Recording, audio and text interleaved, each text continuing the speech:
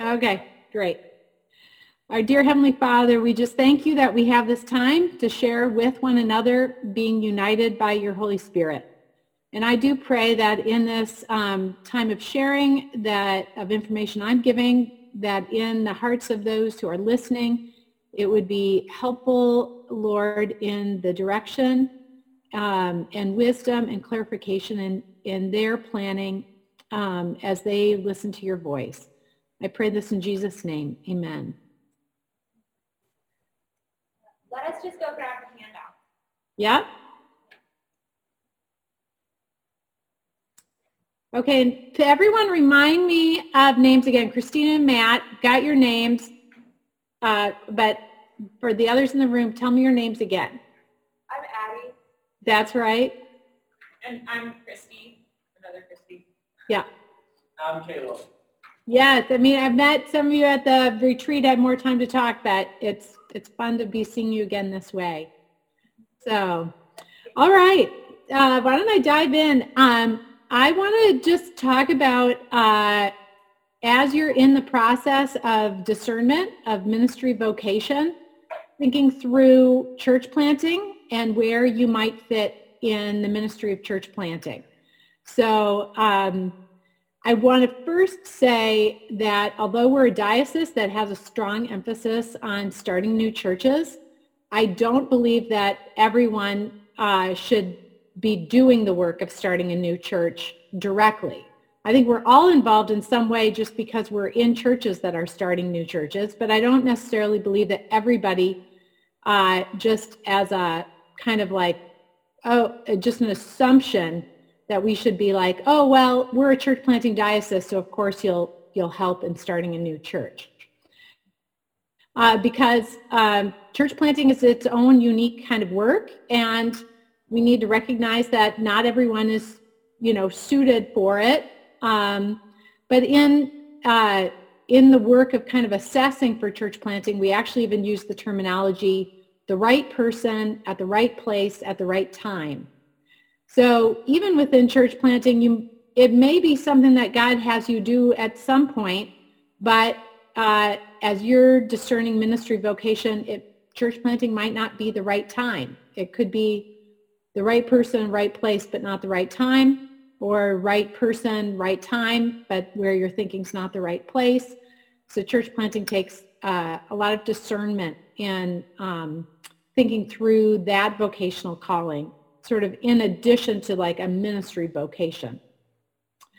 So I wanted to kind of start with, as you're in this time of doing this residency, what are some things to be even part of your discernment process of where God might be having you in ministry, both now where you're at and in the future? So I wanted to start with just a couple of things of self-awareness, that as you're doing your ministry roles, things that you could be paying attention to and in how it may relate to future discernment on being involved in church planting. So if you are the type of person that loves order and structure and systems, actually church planting may not be the kind of work for you. Church planting actually needs someone who loves order and structure and systems, but needs someone who's fine without order, structure, and systems. Because when you start a church, everything is in its tiny infancy, like truly in utero baby. It's maybe the seed of it is there, but it's not developed. And so if you enjoy kind of feeling like you have a place within a system, and you can kind of see what the system is, and you figure out, oh, this is where I can best serve in this place, church planting may not be the best fit, because there is no system to find your place in church planting. It starts very organic, and then it moves towards structure, but it requires someone who sort of doesn't mind the mess. And so it's, it's not bad to know that you're a person who a scenario like that would really bother you. That's fine. We need people who love order and structure, and maybe it's better, that gifting is better served in a more established church. So just know in a church plant, as you become self-aware of just what makes you feel like you're sort of getting the most done or feeling like you're contributing. If you don't mind a mess and like taking things from organic to more formal, church planting may be for you. But if not, just know that that's okay too. Another sort of self-awareness, kind of something to note in your work is how flexible and adaptable you are. Because church planting requires a very high level of flexibility. No week looks the same. And no week looks the same for a couple of years. So you have to be okay with a high degree of flexibility over a long period of time. And some people thrive on that and some people don't. But like if you enjoy children's ministry, in a church plant setting, you might be in a situation where you're doing like monthly services. 1 month you may have like 6 kids who've all come from Christian families. And so like what you're doing for that group of kids, might look one way. The very next month, you might have kids from 3 more families, and they've just bumped the ages out. Maybe instead of having like kids ages 3 to 8, you now have kids ages 2 to 12, and you have a family with kids who've never gone to church before, and they have no idea what like a children's ministry time is or how to sit through it. So, and then the next month in your planning, you like 1 or 2 families might even no longer be coming back to the church plant. And so now you're back to like a smaller group of kids. So anything you do with planning is constantly changing. And you just have to be flexible and adaptable to just dive into whatever the moment holds for you. And so just think, as you're in a discernment process on future ministry, just think through, does that actually make me, like, bring me joy to think, oh, things are constantly changing, or does that bring me dread? Because it'll be helpful for you to know that about yourself. Thirdly, in church planting, this is kind of maybe hear out my explanation. If you're a highly collaborative person, church planting might not be a good fit for you at first. In a church like Church of the Resurrection, or a larger church, you work on teams, and oftentimes you're really working together to come up with the plan, which is so fun. In a church plant, if you're part of like the launch team, there is like a high degree where you're working together, but at first it's actually not as collaborative as the experience you're having right now as residents. And part of that is because the lead planter, or like lead catechist, is figuring it out as they go along. And it's really, oftentimes a vision starts with that lead person, and they are involved in a lot of things at the beginning of a church plant and trying to figure out exactly how to implement their vision in stuff. So that, church planters have sometimes been accused of being micromanagers, but it's not so much that they're micromanaging as I was talking to one church planter recently, and he said, I'm shaping as we go because I can't anticipate anything. It's hard to totally know how to hand things off. And I think that really captured in that beginning work of church planting, there's like an allowance for kind of letting the church planter sort of being there as like the backup team, like, what do you want us to do as they figure things out?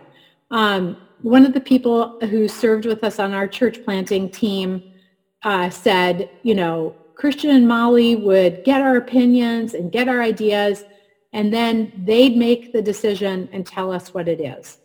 And so it's a little different experience than being on a more structured like staff or ministry teams where you're making those decisions together in a more collaborative way.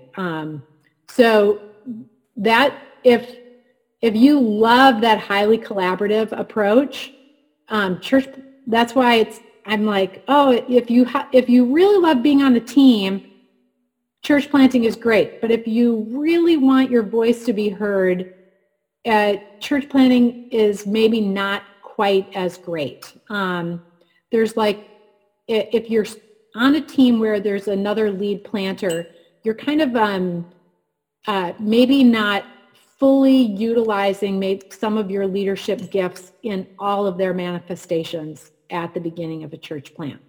That will grow and develop, and we need leaders in church plants, but we need leaders who are willing to kind of allow their voice to be maybe heard, but ideas not taken. Does that make sense? That one's a little more unusual. Any questions on that one? Okay. Then I think as you are discerning church planting potentially as vocation, there's a couple self-leadership areas that I think are important in thinking about church planting. One is taking sort of self-leadership in your own pastoral care needs. Church plants are not great places to feel pastorally cared for. Not because we have leaders over church plants that aren't pastoral shepherds. I mean, they love their flock, but it's not the place where in an established church you can kind of rely more on a pastoral system for pastoral care needs. As a leader in a church plant setting, you're really, any kind of pastoral need is going to need to be sort of taken up on by yourself with your support network that you've created.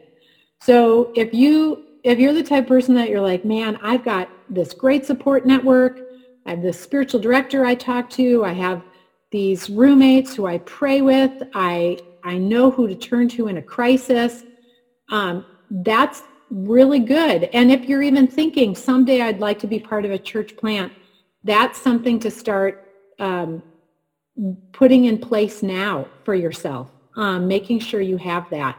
Because in a church plant setting, it's not coming from the church. You can't expect that from the church in those infancy stages of a church plant. The other area of sort of self-leadership to think about, if you have, or maybe even start to cultivate it, is that self-leadership in inviting people.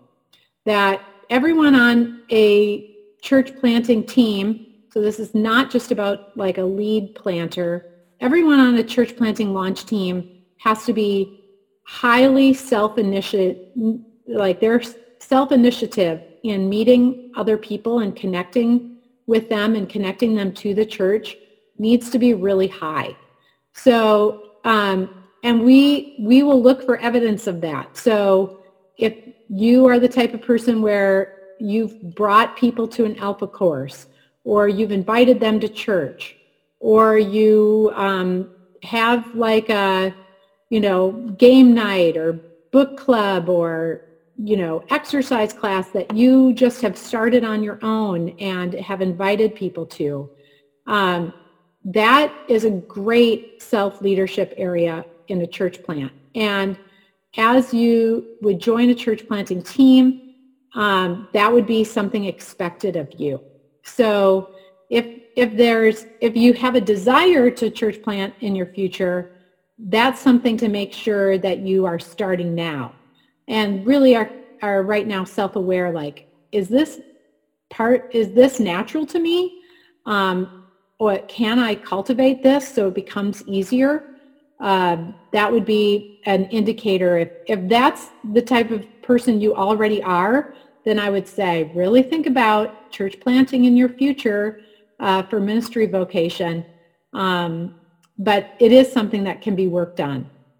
So in these areas, whether it's kind of a self-awareness or some self-leadership, are there any questions of things that this might have prompted as you discern future ministry vocation?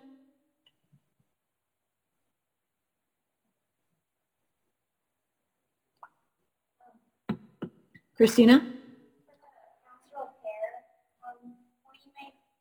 Could you come a little closer to the microphone? Yeah. So I was just, when you were talking about the pastoral care question, I was wondering, are you saying that like if you're like the leader of the church plant, you need to be able to take care of your own pastoral care? Or like also if you're just like attending a church plant, you need to not expect the leadership to be able to handle your needs necessarily? Yeah, that's a great qualifying question. I'm actually even thinking of it not just for the lead planter, but for the entire launch team. Actually, even as we do trainings for launch teams, we encourage all of them to have a kind of a pastoral care support network, because in a church plant setting, that's very hard to have that come from that church plant. That's one of those systems that takes a little longer to grow. There's so much work in other areas at first that's a hard one to have come from that initial church plant. So, and that's really the case of when a church plant is just getting started to even when it's starting its monthly services or weekly services getting off the ground. So does that, like, what about just like parishioners or the original people that come? Like, is pastoral care usually at the beginning just whoever has the connection with them does it? Yeah, so I'll use the example of our church, Restoration Anglican, one of our church plants here in Minneapolis. We met with their team of people who were helping Rick and Molly Stores get the church started. And so of that group, that was like probably 30 individuals at that time. Some had come from Church of the Cross. Some, had just been gathered through other connections that Rick and Molly had. And we said, who else do you have in your life who, if you have a crisis, you can turn to?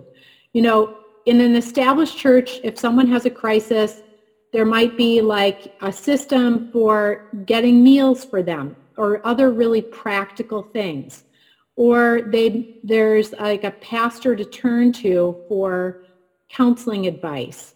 In a church plant setting, those systems are not there. And actually, if the church plant team is focusing too much on those things, it's a very difficult time in the life of a church plant to focus on like individual needs like that. So in a mother-daughter church setting, like Church of the Cross could then end up supplying some of that pastoral care support. In a setting that like Chad and Kirsten Magnuson are in, they will need to have people be able to look to other churches or kind of other family support networks. Does that make sense? Yeah, thank you. Yeah, I don't want this to come across that the church plant is uncaring. Like, people within a church plant obviously would really care for any of the needs of others who are on the team. But there's not the same kind of level of care ability in a church plant. And we need to recognize that so we don't expect more out of a church plant than what they can really give. And so that's why it's super helpful for the people coming into a church plant like launch team. And I'm thinking about I'm not thinking about like the maybe unchurched person who's getting connected to a church plant for the first time. I'm thinking about people who are coming onto this team, who've been at other churches, they need to have that support network in place. They need to have been involved in a small group where people know them and they can turn to those people to receive care, even if it's farther away, So if one of you were to move, or let's say Christ Church is getting ready to start their first daughter church, you move to the Madison area, even having that support network and systems in place in the Wheaton area will help in that work then of being on the church planting team in another setting. So, any other questions?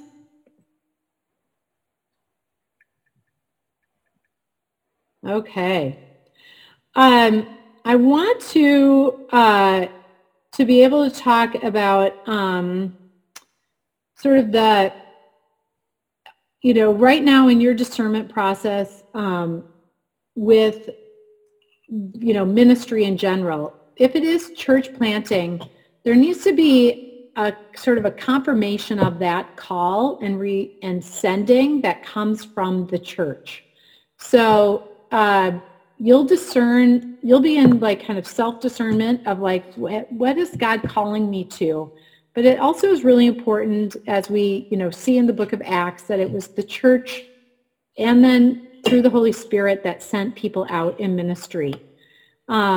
So the work of the church that you're in is really important in then that confirmation of calling you have.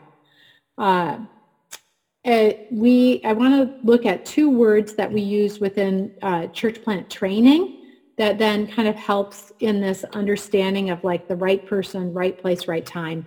And that's the word origin and trajectory. There's a lot written on different church models and get church plants started. And I think that the word origin ends up really kind of being a larger catch-all word for some of the terms used in church planting. So for instance, one of the terms used in church planting is parachute drop. Have you guys ever heard of that terminology? Okay. So parachute drop would be someone who is sent from a church to another location to get a church started, somewhere where they're just parachuting in. So Father Scott and Marissa Cunningham did a parachute drop. The Magnusons are doing a parachute drop. Have you heard the terminology mother-daughter church? That one's a little bit more self-explanatory.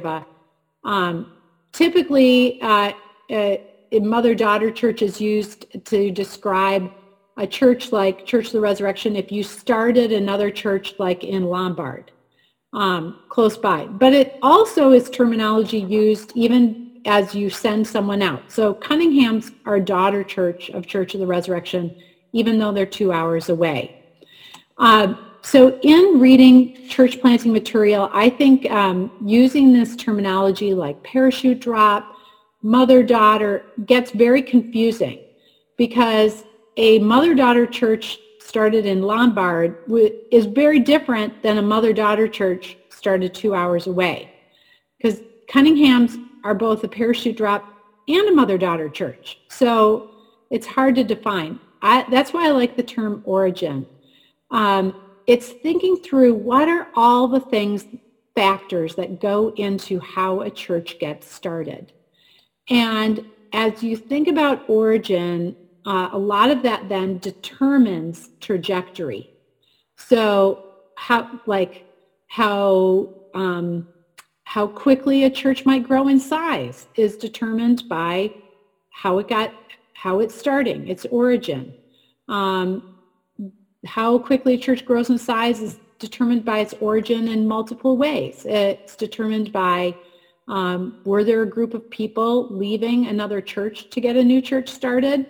Was the new church getting started being started by somebody who is a very exceptional gatherer of people? Or is it getting started by someone who's more methodical and slower paced in their gathering of people? All of those factors weigh very heavily in the work of church planting. And they all kind of produce different outcomes of what then that trajectory looks like in a church.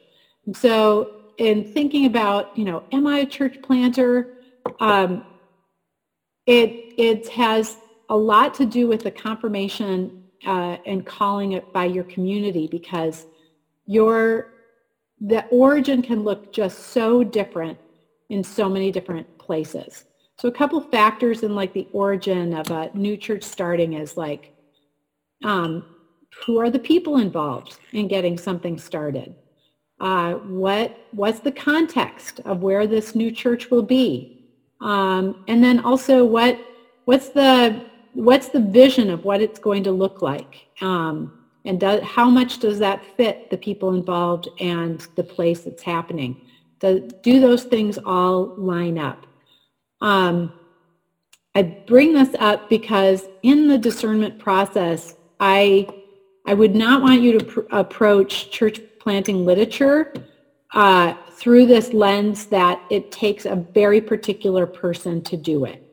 As I mentioned, in self-awareness, it does take a person who's open to having things kind of be a mess, but it doesn't take like a 3 on the Enneagram or a 6 on the Enneagram, or you have to be a D on DISC, or you have to be a ENFJ or something on Myers-Briggs.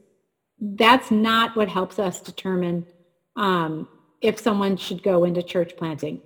It's being self-aware, understanding if you're called, but then really looking at the origin of how this church is getting started.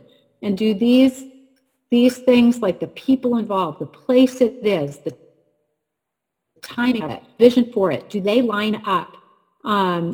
Does it all sort of fit together and make sense in this kind of way where you look at it and think, oh man, God is at work. Look at what he's brought together. Does that word origin have any questions on that? If I use that terminology? Okay. Like a specific model that you strive for in the diocese, or you're really planting based on the people that you see and when they're called? Yeah, that's a great question. There isn't a specific model we strive for in the diocese because those origin things are so different. It's so contextualized, of what is happening in this moment with this group of people for this missions context.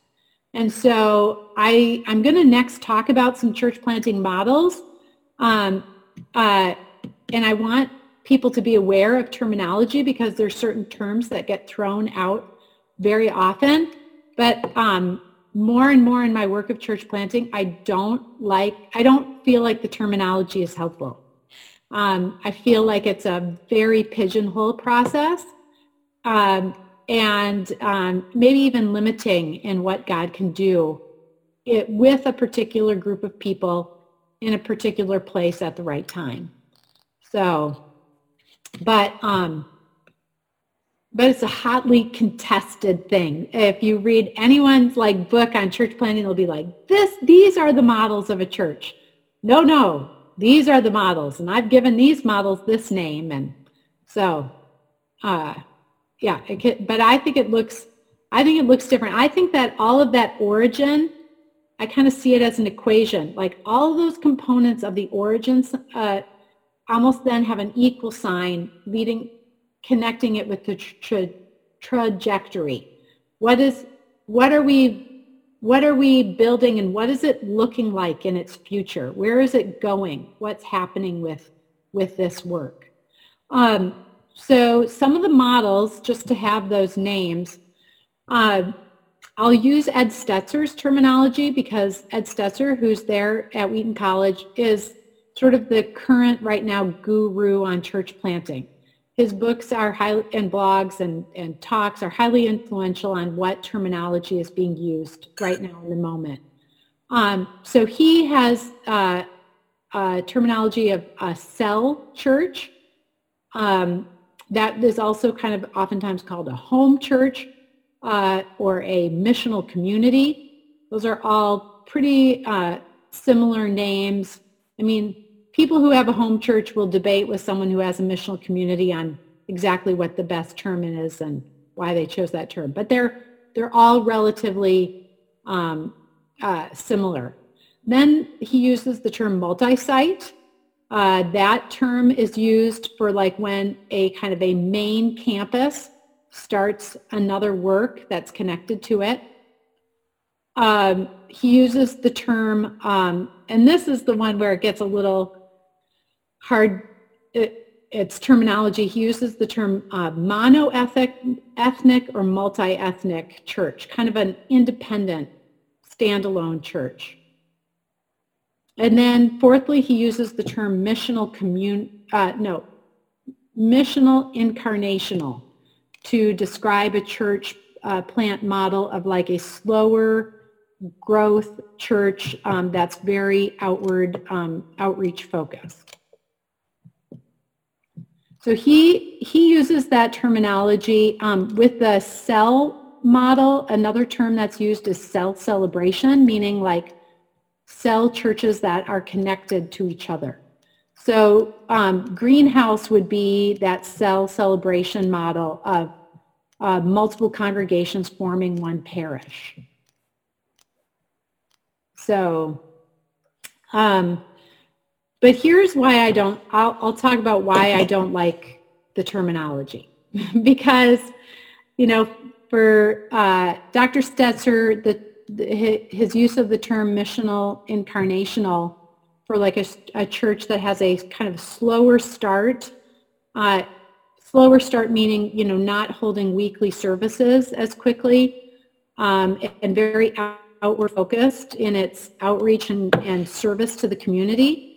He has that as a model, and I start to question if that's really a strategy. Not so much a model, but a strategy because of our current culture, and especially in places that are more under-churched than other areas. The work of church planting is taking longer now than it did 20 years ago to get a church started. In some areas, it's taking more intentional focus on meeting the felt needs of the community. So I start to think, is that part of the strategy that is in that trajectory side of the equation?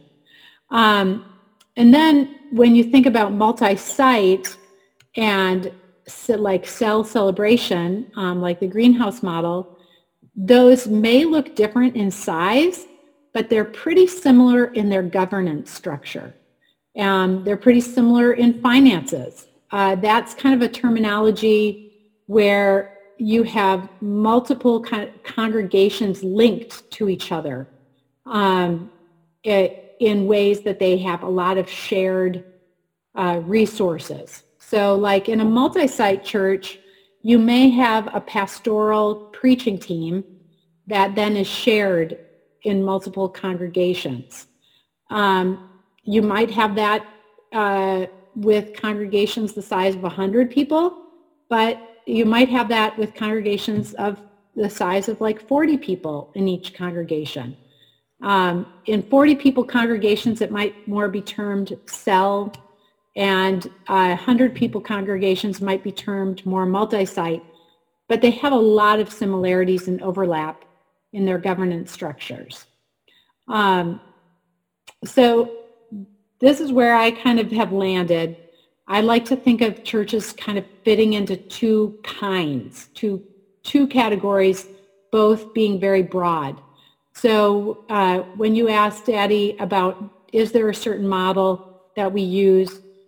No, I don't think that there's a certain model, but I do think that generally churches fit into the category of like a church being started from its beginning where it knows it's going to be linked to other congregations, like our greenhouse brothers and sisters, or like a multi-site. they know from the beginning of that start that they're going to be linked with kind of over a long period of time. Just so you know, in the Anglican world, people like using the term minster model. Has anyone heard that terminology? Oh, so it's one of those great English words, but within the Anglican Church in North America, you'll sometimes hear churches that are linked together as minster as well. So multi-site, minster, cell celebration, they're all churches that are something new is getting started that maintains connections with another church over a long period of time, right from its beginning. It's in its origin, and that actually has some determinants then in its trajectory. On the other hand, you have churches that are, I can't figure out a word for this because I don't like the word autonomous because we're all in a diocese. It's not like anyone is ever truly autonomous, but in getting something started, there may be like an autonomous church where they know from the beginning, we're going to sort of be our own church. We're not going to share the same vestry with another church. We're not going to share the same budget with another church. So for Church of the Cross in Minnesota, our 2 daughter churches were started and are autonomous churches. Restoration Anglican, although we shared some things at the beginning as they were getting started, they knew from the very beginning we're going to be our own kind of independent church with our own budget. Christian didn't swap preaching with Rick, pulpit exchange every other week. It's really its own thing. And I think that's important to know of where you're going with that, because depending on who you are as a person, those different kinds of churches attract different leadership gifts. And so if you are, working with the church to start like a multi-site, and your leadership gifts are kind of in developing leaders and replicating something in another area, like that might be a perfect gifting to use in a multi-site in an easier way than like an autonomous church. Where autonomous church, you're having to kind of more think of things creatively from the beginning, not necessarily relying on something that's already been done. So that's why I'm spending a little time on this, because it even then will come up in the discernment process of where God might be leading you. And then lastly, for discernment, in models and different kinds of churches, size really matters. And for you as leaders, in thinking through just the type of person you are, and then how you might be led to lead in different size churches. So on church, in church growth books, they term the size of like a 40 to 60 person church as a family size church. A church that grows over 80 but sort of lands more in that like 100 person church is, or even to 150 is termed a pastoral size church. And then a church that moves past 200 people is oftentimes called a program size church. And those churches all have very different personalities. And one is not better than the other. All of those different sized churches are very good at reproducing and starting new churches. Size does not make for a better church to plant other churches. But even thinking about kind of the context that God might be calling you into, those sizes, if you're in a rural setting, you might find yourself in a family-sized church just because of the number of people in the setting that you're in. But it could be that if you're in an urban context and really reaching a particular people group, you might be in a family-sized church because of the setting.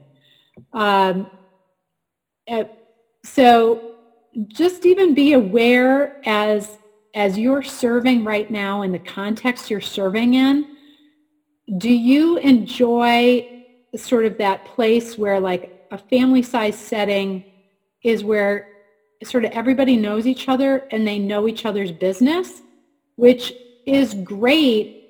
It also has some like conflict management, conflict resolution skills required in that size setting. And that could just be your niche.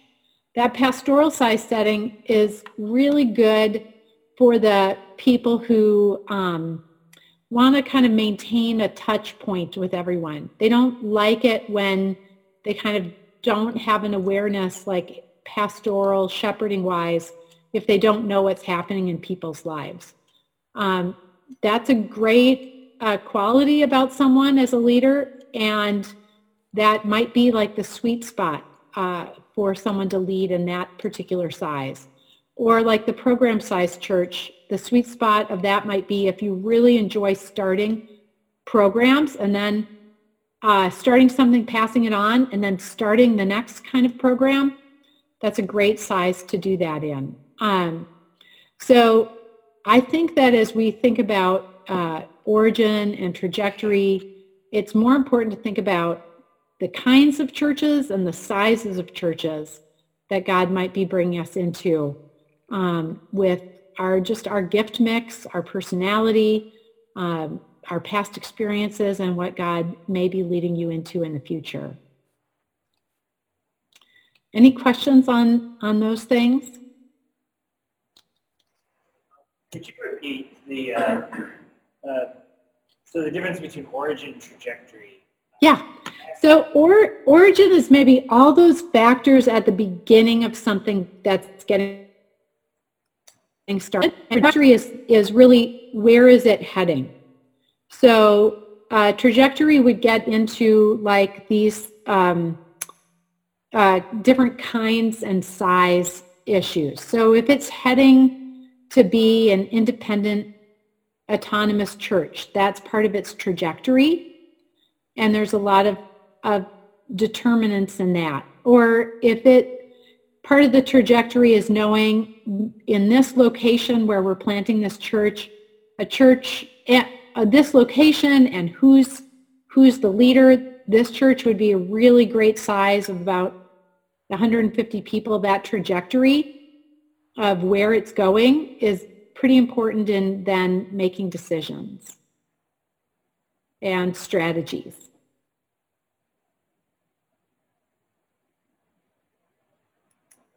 Does that help? Any other questions about this information?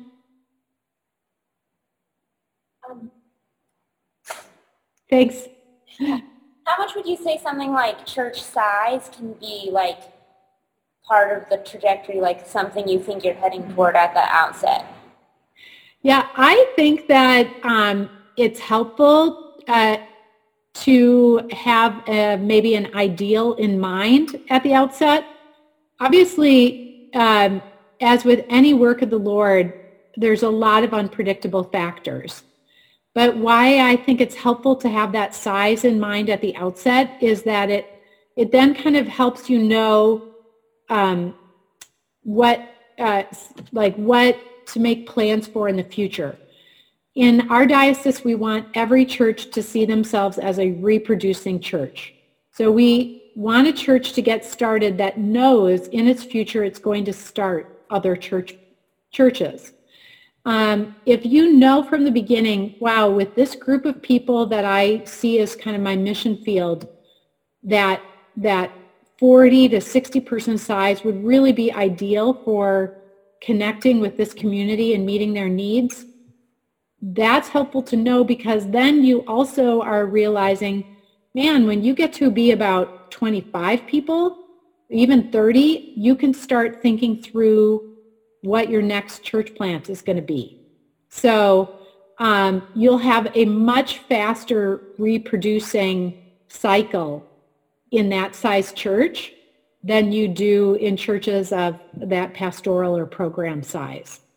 And so then you're starting to think trajectory like, oh man, for this group area that God's calling us to, we see this size as ideal of like, I'll keep going with the 40-person size. We see this size as ideal. That means that we're going to be starting another church maybe earlier. And we know that we want to be linked with churches linked together. So that then is part of your trajectory of like, how do you raise up leaders that are going to stay connected with the church that you've just started? Or maybe you as the leaders know that you're going to be starting multiple churches in an area, and so you're raising up kind of pastoral shepherds over each, family size congregation. So do you see how that fits in with that? Yeah, I was just wondering how does a church plant, like you have a team that goes out, let's say, what does it look like in terms of building the church? Like I sometimes have a hard time imagining like I'm sure it changes for every team, but is the team like going out and finding people on a given day, or Oh, that's a great question, because all of these different two kinds of churches and all of these different sizes, they all start in really similar way. There's a number of systems that need to be developed in a church, no matter what size church it's going to be. So every size church is going to need some administrative system. It's going to need to have some way of keeping records of who their contacts are. It's going to need to have some way to keep track of money. Or every church is going to need some type of communication system. But the thing that every church needs at the very beginning is a connecting system. And so anyone who's on a church planting team has to be very highly involved in building that connecting system from the ground up. And that literally starts with just what the word implies, connecting.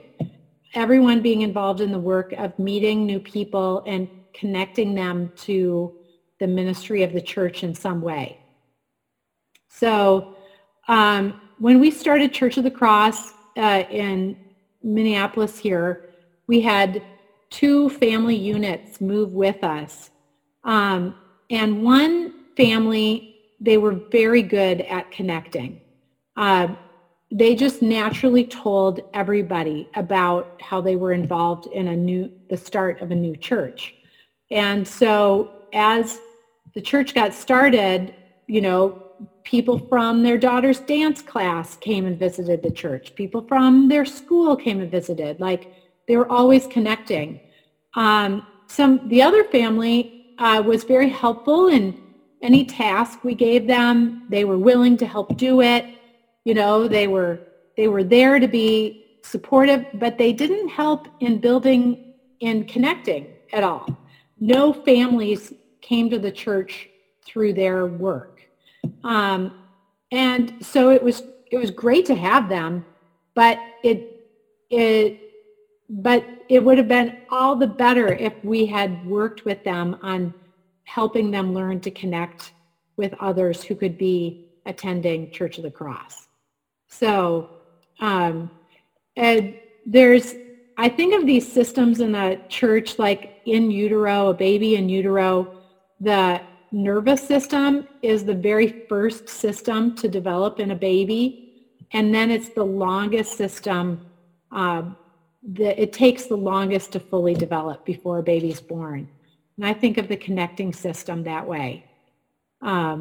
So that's if you're on a church planting team, there's lots of jobs that need to be done. There's lots of things to check off a list, like, getting a P.O. box, so that there's a place for the mail to come, things like that. But the most important work then is in establishing connections with those in the community, and finding opportunities and ways for them to become connected with the start of this new church. One more question. Yeah. Well, I can't promise it's just one more, but Yeah, no, that's great. What if a value of a church plant is to be multi-ethnic? Like, what's something in the genetic makeup, so to speak, that is crucial to that actually happening? Yeah, that's a great question. I think you've got the resource of Trevor McMacken, which is great to ask of him, as they've always had a heart for multi-ethnic. But I think that really goes back to that origin side of the equation. You kind of become what you already are. And if you are not multi-ethnic from the beginning, from the people involved in the work, it's very hard then for that trajectory to become a multi-ethnic church. So if it takes longer to find the right people to form an initial team that's multi-ethnic, I'd say make sure to take that time. Know that that's part of the work of starting the church, is to spend the time in making sure that origin of who you're starting with, you've got the right people that will match the place that the Lord is sending you, and at the right time. So the timing of that may take longer if you're gathering the right people. Who knows? It might already come together really quickly, but does that make sense? That's why I feel so strongly about really thinking through the origin of a church, because that's so highly determinative in then the trajectory that it's going. Okay. Any other questions? Yeah. Back to the building systems from the beginning. At the beginning, you quoted one pastor who said, I can't hand things off because everything's changing. So, how do you develop systems with that dynamic of I kind of have to do everything at the beginning? Yeah. That's probably the most complicated dynamic for the lead church planter. And I use the term lead church planter because depending on the type of church, that person could be an ordained minister, that person could be a lay catechist, but I do think it's helpful to have one person being the kind of main initiator, driver, even as there's a team working together to get a church started. But it's why I think that lead person needs a coach right from the beginning, because it takes a lot of finesse to know, when am I handing something off too quickly, or when am I holding on to it too long, or when am I trying to control something that I don't need to control, or when am I acquiescing and I actually need to have my voice speak into it. When Christian and I started Church of the Cross, we made kind of a vow that we would have 2 nights a week that we were not doing church planting work, which meant that 5 nights a week we were involved in the work of church planting. And now we structured our days in such a way that it's not like we worked from 8 a.m. through 10 o'clock at night. But we were involved at first in almost any kind of as the system got started, and thinking through what's the vision of our discipleship, what's the vision for our discipleship, particularly to children, what's our vision for this system of our worship experience. Christian was involved at the beginning of all those initial things, and had to be, in a sense. That's why church planting at the beginning is really time consuming for that lead person and why they need a coach, also to even help them balance their time so that they're not getting burnt out. So with everybody else on the team, like if you're not the lead person, you might also be at all 5 of those meetings that I just talked about, because sort of everybody is involved in everything at the beginning of a church plant.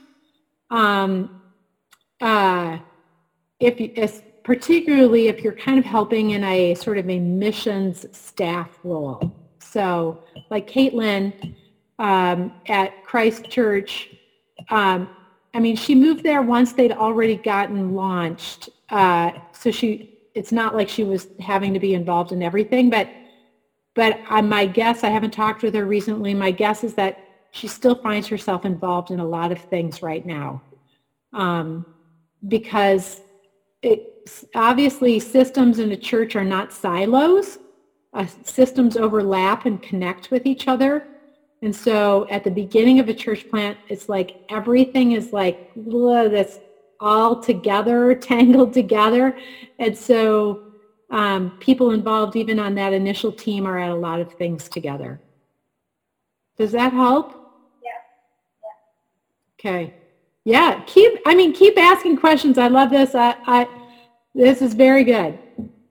Well, as you're describing the experience of somebody who's in a church plant, I'm realizing like, oh, actually, this kind of sounds like doing ministry during COVID season. Yeah.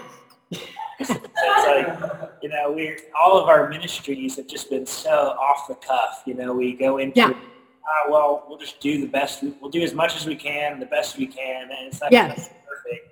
And those kinds of stressors have I think, probably given us all a taste of what church planting might look like. Yes. My wife Christina and I, we've kind of, when we first started. I just started Gregory House this year.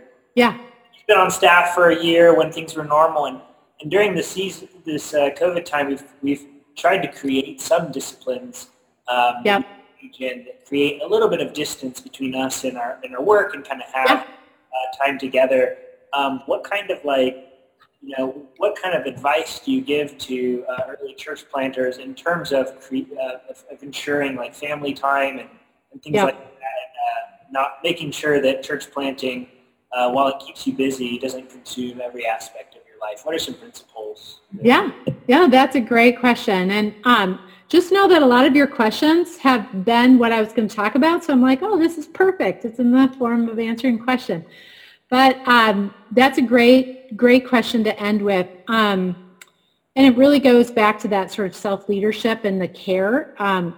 We found that we have a sort of a family mission statement. And I would encourage you, whether you are married or I have a single vocation right now, you have a mission statement for your family life.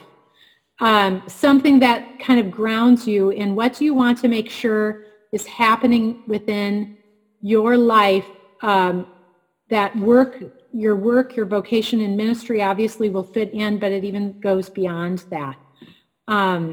We determined some values we wanted to have our family always hold. And in our busiest seasons, we kind of assess, is this value just sort of getting thrown by the wayside, or is this still being upheld?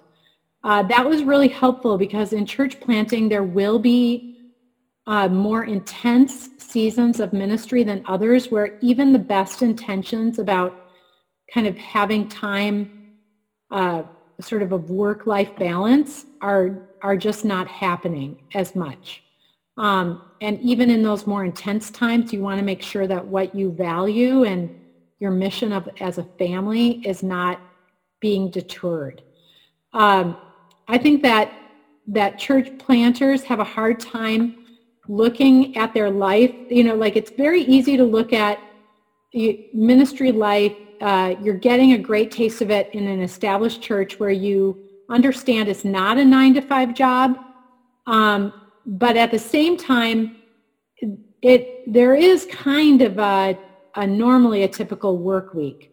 I think what you said, Matt, about COVID is so true. Like, COVID has made every church kind of experience a church planting scenario. So something that church planters and people on the team need to understand, like, you will kind of have to figure out what your work time is, and it looks different than like a pastor in another church setting. So like, you go to the grocery store, you end up having like a 10-minute conversation with someone in the grocery store that, you end up being able to pass out like a business card about the church. Like, that was work time. For anyone who's on the team, that's work time. Or like, you move to a new area, you get a gym membership, you're there at the gym consistently, seeing the same people, building relationships with them. In a sense, that's work time. So like, church planters need to, first, I think the hardest thing about church planting is they need to understand sort of how all-encompassing their work takes them. So like, I'll especially see this with spouses. Like, a church planter might, let's say, be a guy, he's married, his wife is involved in this, book club or something. Her connecting that she's doing in that book club actually counts towards his hours, if he sort of wants to count hours, because it kind of all adds up to their ministry work. So if he's it just counts. What we did as we got started is that we had a weekly meeting. We called them our comité meetings. We had a weekly meeting on Monday morning where we kind of mapped out what our schedule looked like for the week, and then found hours within the week that were sort of our rest, our Sabbath hours. Sometimes we could actually have a whole day that way. Other times we had to take a morning one day and then afternoon another day. But that weekly meeting we had, our weekly comité time, was hugely helpful in that because, as I said, every week changed. And then even as we mapped out things on a Monday morning, sometimes by Wednesday we needed to remap things out. Like, oh, we were supposed to have our Sabbath time this morning, and instead this couple called us saying that they heard about our new church plant and wanted to get together. That's where I'm saying it has to remain so highly flexible. So we did our weekly comité. We also did a weekly prayer time where that was like, that happened, even if it would happen supposedly some evening, even if it got pushed to like 10 o'clock at night because we ended up having something else, like it was something we just always did. So does that help? I mean, sometimes at church, I'll explain it like sometimes budget for their church plant, and they should. But we talk about how budgets need to be reviewed like every 3 months because things are changing so quickly in a church plant. That's not what an established church does. An established church makes a yearly budget. That's the same way then for scheduling on a church plant team. You basically, instead of making a schedule for your month, you're looking at making a schedule for your week. Does that help? Okay. I guess I want to end our time, or when do you end? Do you end at noon? 12:30. Oh, at 12:30. Oh, I thought you ended at noon. Well, you're going to end earlier than 12:30 today, and it sounds like you can all get outside and enjoy the weather. I want to leave you with that church planting is really fun. It's really hard work, but it's that type of hard work that you just feel like, oh my goodness, this was so worth it. But church planting is not fun if it's not the right place or the right time for you. And serving God in another way then is also joyful. So even more than church planting, having the church work with you to determine kind of the right thing for you in your sweet spot, that's really what brings then the most joy in serving the Lord. And it's such a privilege that in his body there is that place for each of us that will bring us joy and connection and in ministering to others through him.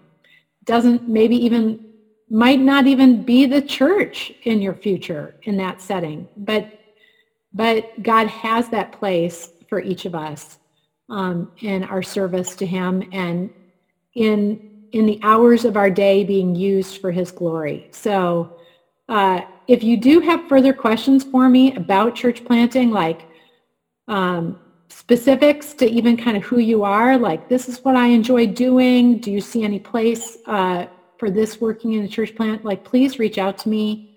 I could even say right now, if you are open to sharing it in a group setting, we have time, but also please reach out to me. If I can be of help in any way and having you feel like you're in your sweet spot, I want to be able to do that. So I guess since we have the time, since I thought it ended at noon and it's 12:30, any last questions? Okay. Well, let me pray for all of you as we end then. Lord, we just are thankful that you work through your church and that we all get to be a part of it. That everyone from the tiniest member, newest member of your church body to our oldest member, those with every ability, Lord, have a place within your body. I'm also just so thankful that you gift each of us so that there's the necessity of reliance on each other. I do pray in this ministry residency experience for all of this group that they would have the sense that they've been brought together at this moment in this place for you to reveal more of yourself to them and for them to have a greater understanding of who you've made them to be. We just thank you, Lord, for how divine and sovereign you show yourself to be. And we are so glad to be able to trust you with all areas of our life. Lord, we thank you for just your graciousness to us.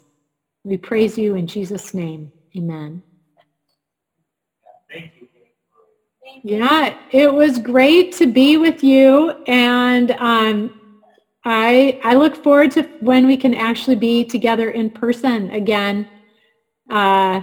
Minnesota, Illinois, everyone being able to be in the same place at the same time. So blessings on your Advent and Christmas tide. Thank you. Yeah. Thank you so much. Thanks. Bye-bye.